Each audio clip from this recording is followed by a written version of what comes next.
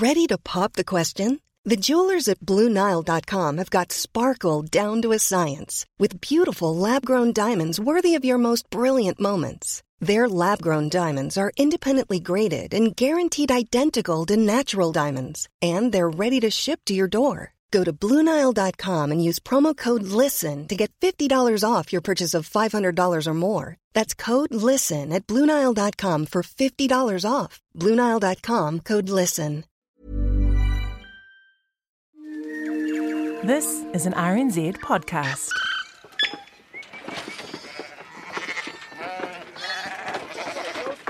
Kia ora, ko William Ray aho. Welcome to Black Sheep. Just a warning, this podcast contains some graphic content which might not be suitable for younger listeners.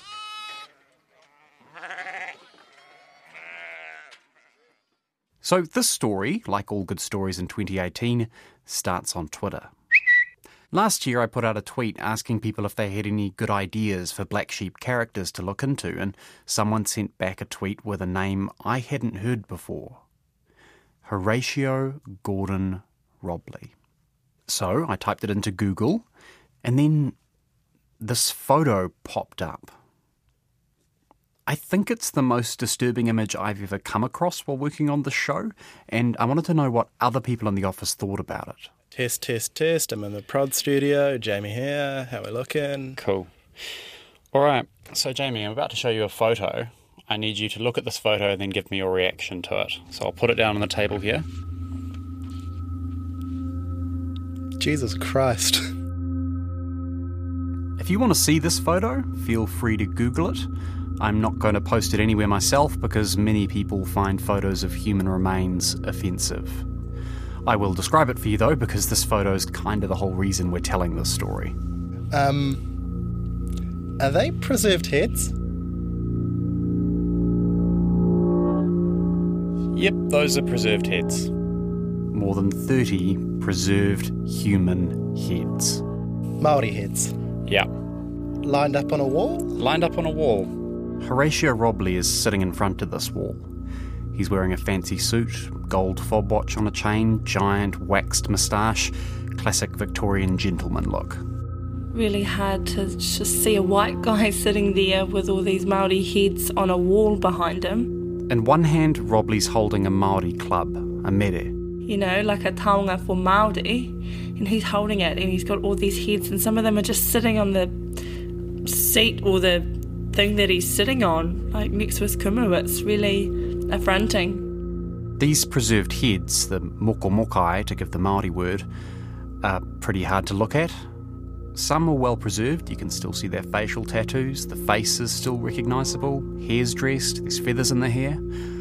Others are more skull-like, lips are drawn back from the teeth, their hair's fallen out. I mean, it's horrific. Could you imagine confronting that, as a normal human being? What might be most disturbing is a couple of these heads look like they probably belong to children. One looks like it could be a baby's head. I can't imagine how anybody could collect the heads of human beings as artwork or otherwise. It's inconceivable. You'll find this image all over the internet, usually on those slightly clickbaity websites full of weird or gruesome photos. But those websites usually don't explain how Horatio Robley collected these heads, whose heads they were, or maybe most importantly, why he collected them. Often it's just left to your imagination. Something's not right there, is he? Like, it's a screw loose or Yeah. It's pretty confronting, isn't it? It's very confronting. Fairly often you'll see people suggesting Robley collected these heads in New Zealand while he was an officer in the British Army fighting against Māori in Tauranga in the 1860s. Some have even suggested he decapitated these people himself. It would be a simple matter for Robley to sever the desired heads with his sabre and pay some Māori expert in the field, friendly to Europeans, to preserve them. That's from a newspaper feature written on Horatio Robley in the 1980s. To put it mildly, he's a man with a grim reputation. When you were younger, he was described as a sort of macabre predator of culture. But there's a twist in the story. Over time, as we've got to know him more and understand his motivation better, we see now that I think he really became a bit of a friend of the Māori. This is Hami Piripi. He's a senior member of the Moko Mokai repatriation team at Te Papa Museum, which works to bring preserved Māori heads back from overseas to Aotearoa, New Zealand. And yeah, you heard him right. He says this guy, Horatio Robley, was a friend to Māori. Horatio Robley's a complicated guy. He's a soldier who took part in the most famous battle of New Zealand history, a man who had a child with the daughter of a sworn enemy, an artist whose paintings helped end a war, and an author whose book saved a treasured Māori art form from the brink of annihilation. And yet all most people will know about him as he's some weird old dude with a big moustache and a fancy suit who collected Māori heads. That image, more than any other, that's been the image people have of him. And I think what we see generally is people's projections of their own sense of what was going on onto the image. This is Tim Walker. He's a former senior curator at Te Papa who wrote his thesis on Horatio Robley. It's going to take us a while to get through that life story, so let's start at the beginning.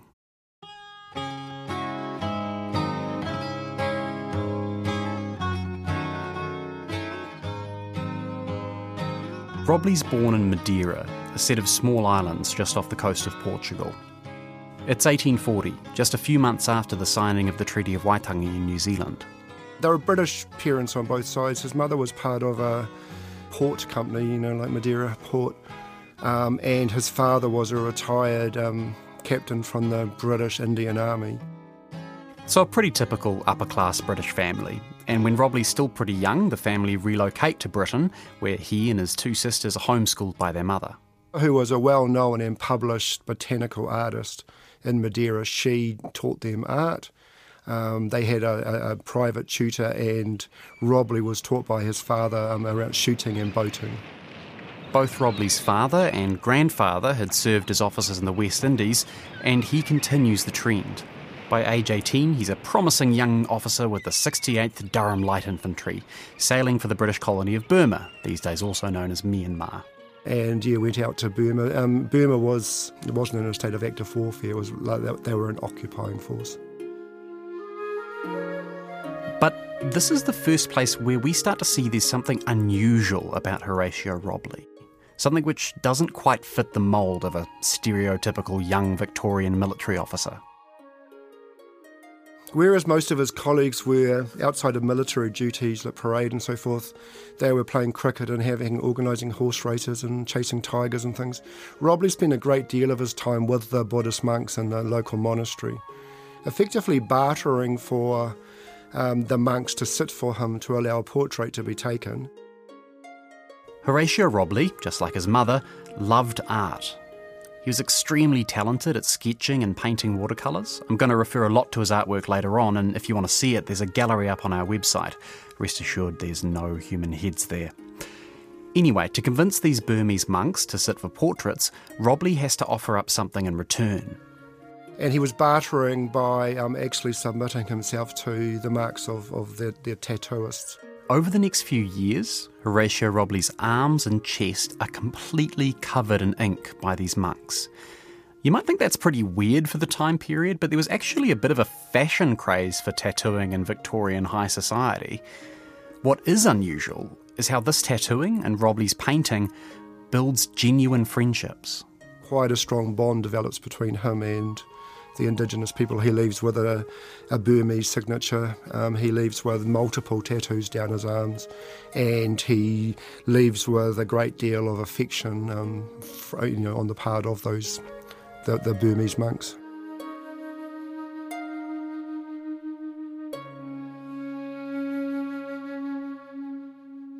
After 6 relatively peaceful years, the 68th Regiment's preparing to return to Britain.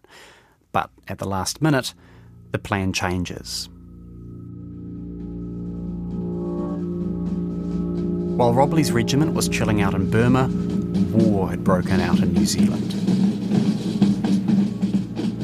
British forces marched down the Great South Road from Auckland, invading the homeland of Waikato Māori. If you want to hear more about that war, then go back and take a listen to our episode about Thomas Russell.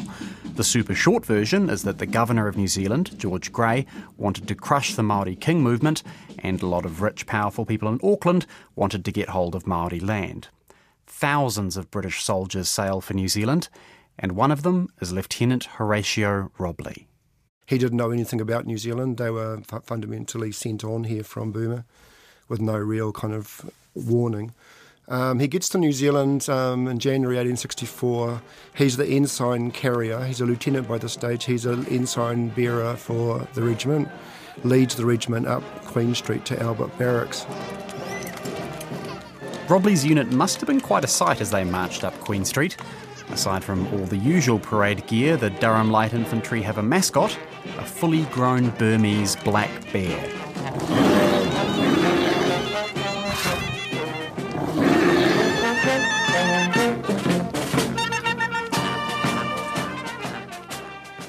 As soon as they've settled into their tents, Robley goes into a bookshop in Shortland Street and buys 2 books by Judge Manning and also a Māori dictionary.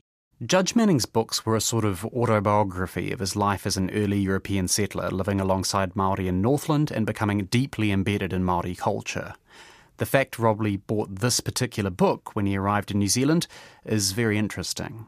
I think it shows that sense of intent, a sense that this is what he's going to engage in while he's here. And he wants to learn more about Indigenous Māori. people, yeah. Maybe he wanted to pick up a few more tattoos. In his memoir, he wrote that Burmese artists had blued much of me, but spaces were, however, ready for the delineation of Maori art. Unfortunately, Robley's time in New Zealand isn't going to be as peaceful as his deployment in Burma.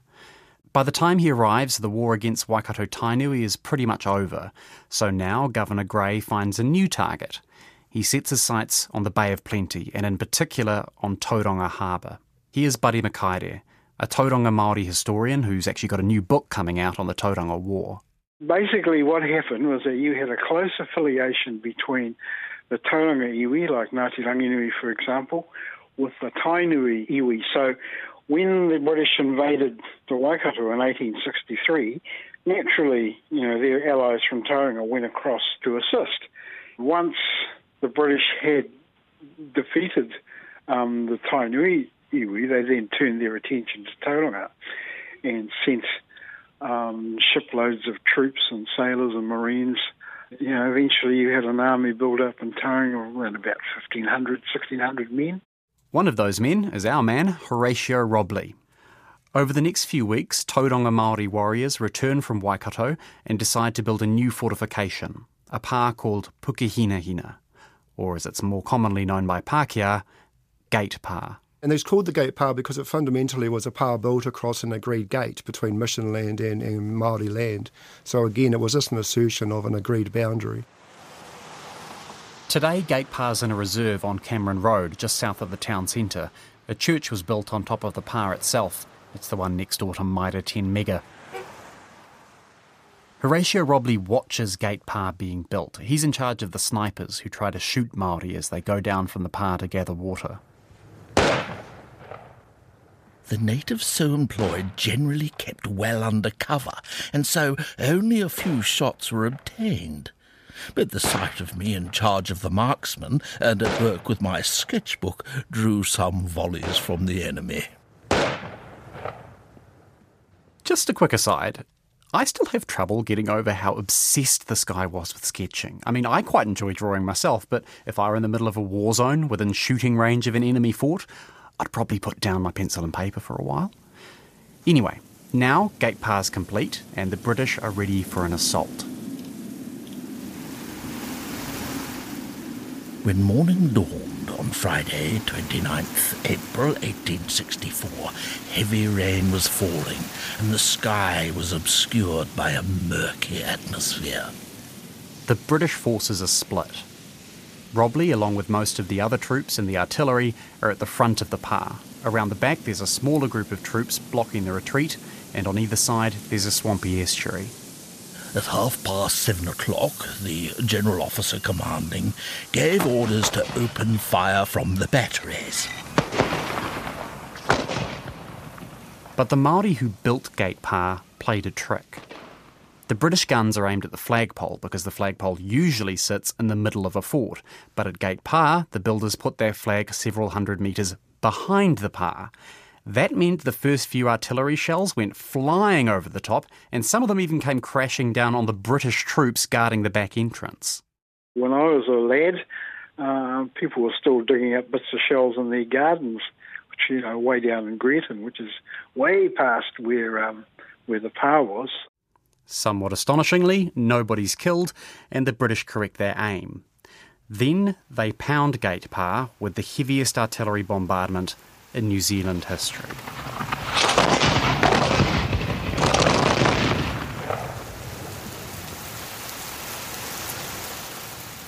The evening was now wearing in. It was wet and fast becoming dark. So General Cameron decided the time had arrived for the assault. During this time, the defenders had hardly fired a shot, and it was judged the bombardment had perhaps buried most of them in their earthworks.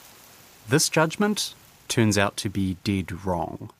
The other genius of the Pa design was that trenches extended beyond the palisade towards the oncoming troops and were covered over by korari, like flax, twigs and bracken. And so what happened when the British, the New Zealand forces ran up the hill towards the Pa, they fell through into the hole and were shot. So there was a heavy loss of British life. The troops make it past the exterior trenches and run towards the narrow gap in the palisade. They crowd together as they push through the breach. Inner space, barely sufficient for the enemy, was pouring in an ever-thickening crowd of our men who found themselves confronted with the unexpected. Inside the Pa, the ground's crisscross with trenches, and as the troops make it through the breach, they see Māori warriors rising up out of these pits, armed with loaded muskets. The rebels were there in force and far from annihilated, and from their fire pits discharged their weapons with murderous effect on a mark that was only too easy.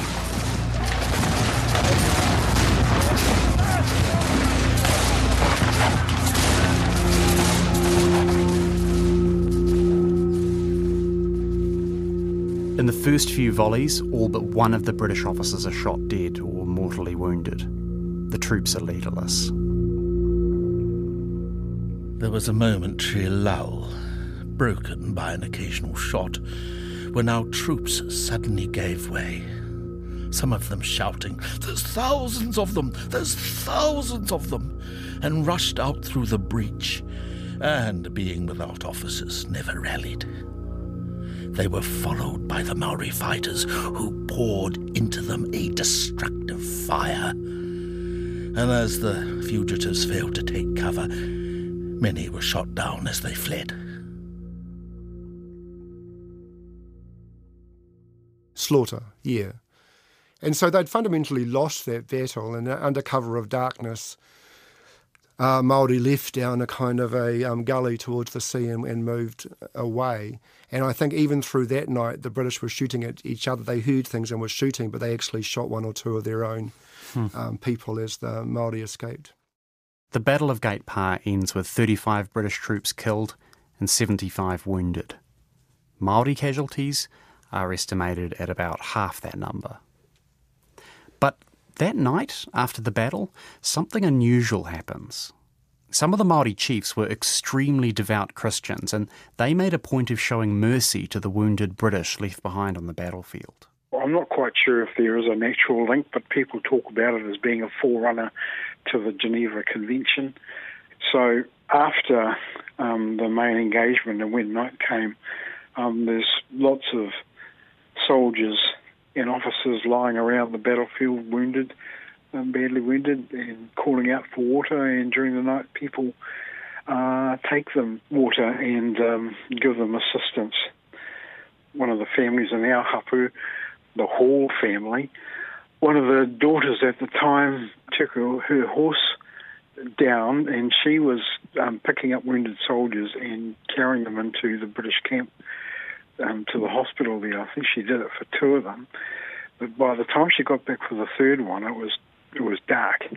And so she thought, wandering around the dark, she's probably likely to get challenged and maybe killed. So she took this soldier home and looked after him there. And then he ended up marrying her. And so that whole family is descended from that soldier. The mercy of Māori towards their British enemies is one of the most famous parts of Gate Pā. But it wasn't all one way. A British Army surgeon called William Manley won the Victoria Cross for saving the lives of British and Māori alike. And the next day, after Māori had retreated from the Pā, Horatio Robley did his bit to help the wounded Māori who had been left behind. By daylight, I had entered the works from the rear and gave assistance to the wounded Māori. Having a plentiful ration of rum with me, I was able to administer some of this to them. So, Horatio Robley is wandering around Gate Pā, dead and dying Māori all around him. You might think this is the point where he whips out his sword and starts chopping off heads, like was suggested in that newspaper article we read out a bit earlier on. But actually, Robley won't start collecting heads for another 20 years. We will get to that, I promise. Instead, he does something which you might find even more strange. He starts drawing pictures of these dead and dying Māori. I remember while sketching them how curiously they looked at me, perhaps wondering what use the Pākehā soldier would make of it. Now, if I were a wounded warrior and some enemy officer came along and started drawing pictures of me, I'd look at them pretty strangely too. Again, this guy is just obsessed with sketching. But these sketches might be the most extraordinary part of Robley's story, because these drawings of dead and dying Māori at Gate Pā might have helped bring an end to this chapter of the New Zealand Wars. The defeat at Gate Pā was a huge scandal for the British. Yes, there was no hiding the fact of what had happened. This is Patricia Brooks, a local historian in Tauranga. It was brutally obvious to the whole world that the Māori had the upper hand in this engagement. And if the dry facts of the defeat at Gate Pā weren't enough, the British public also got to see the carnage in vivid detail. That's because Horatio Robley sent his sketches and paintings to the London Illustrated News. And alongside these sketches, the newspaper carries a front-page editorial slamming the war in New Zealand. It is impossible to talk away the fact that the real cause of war is to be found in the coveting of their neighbours' land by the English settlers. That territorial lust which we denounce in Frenchmen, Germans and Russians, but to which we give free licence when we come in contact with a brown man.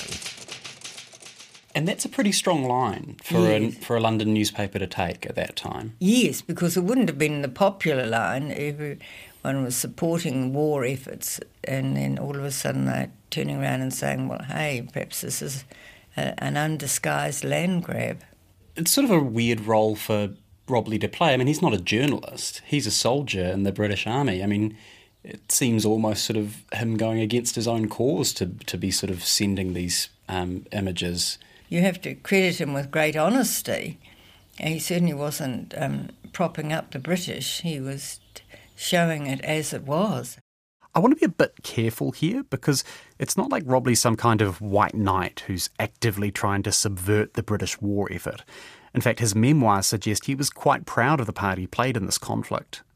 But whether it's intentional or not, his sketches played into an existing unease about the war in New Zealand.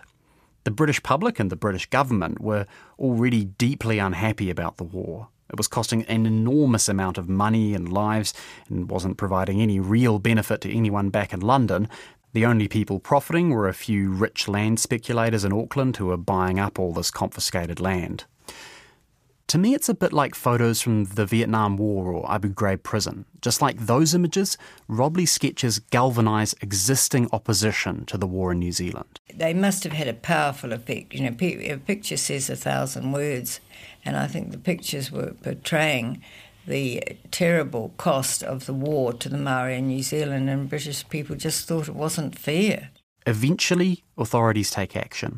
The Secretary of State for the colonies writes to Governor George Grey saying, 10,000 English troops had been placed at your disposal for objects of great imperial concern, and not for the attainment of any merely local object. You will not continue the expenditure of blood and treasure longer than is absolutely necessary for the establishment of a just and enduring peace.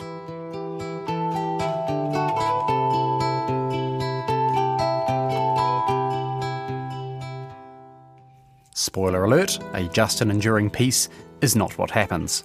And Gate Pa isn't the last battle Horatio Robley witnesses between Māori and the British. Plus, we haven't even told you how or why Horatio Robley collected those preserved Māori heads. That's all coming in part 2 of Headhunter, the story of Horatio Robley.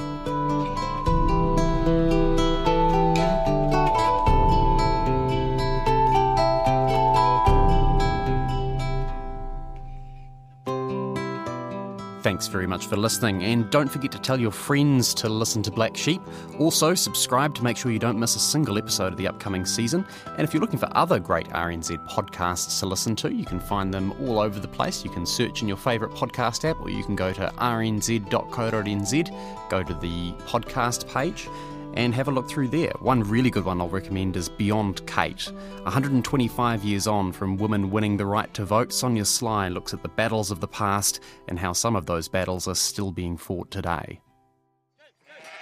Very special thanks to Tim Walker, Buddy Makaere, Hami Piripi and Patricia Brooks. For more about Gate Pa and the Tauranga War, you should really check out Buddy's book. If it's not out already by the time you're listening to this, it should be published very soon. Black Sheep is written and presented by me, William Ray. This episode was engineered by Mark Chesterman and Phil Benge. The executive producer was Tim Watkin. We had voice acting help from Duncan Smith, Adam McCauley and Colin Peacock.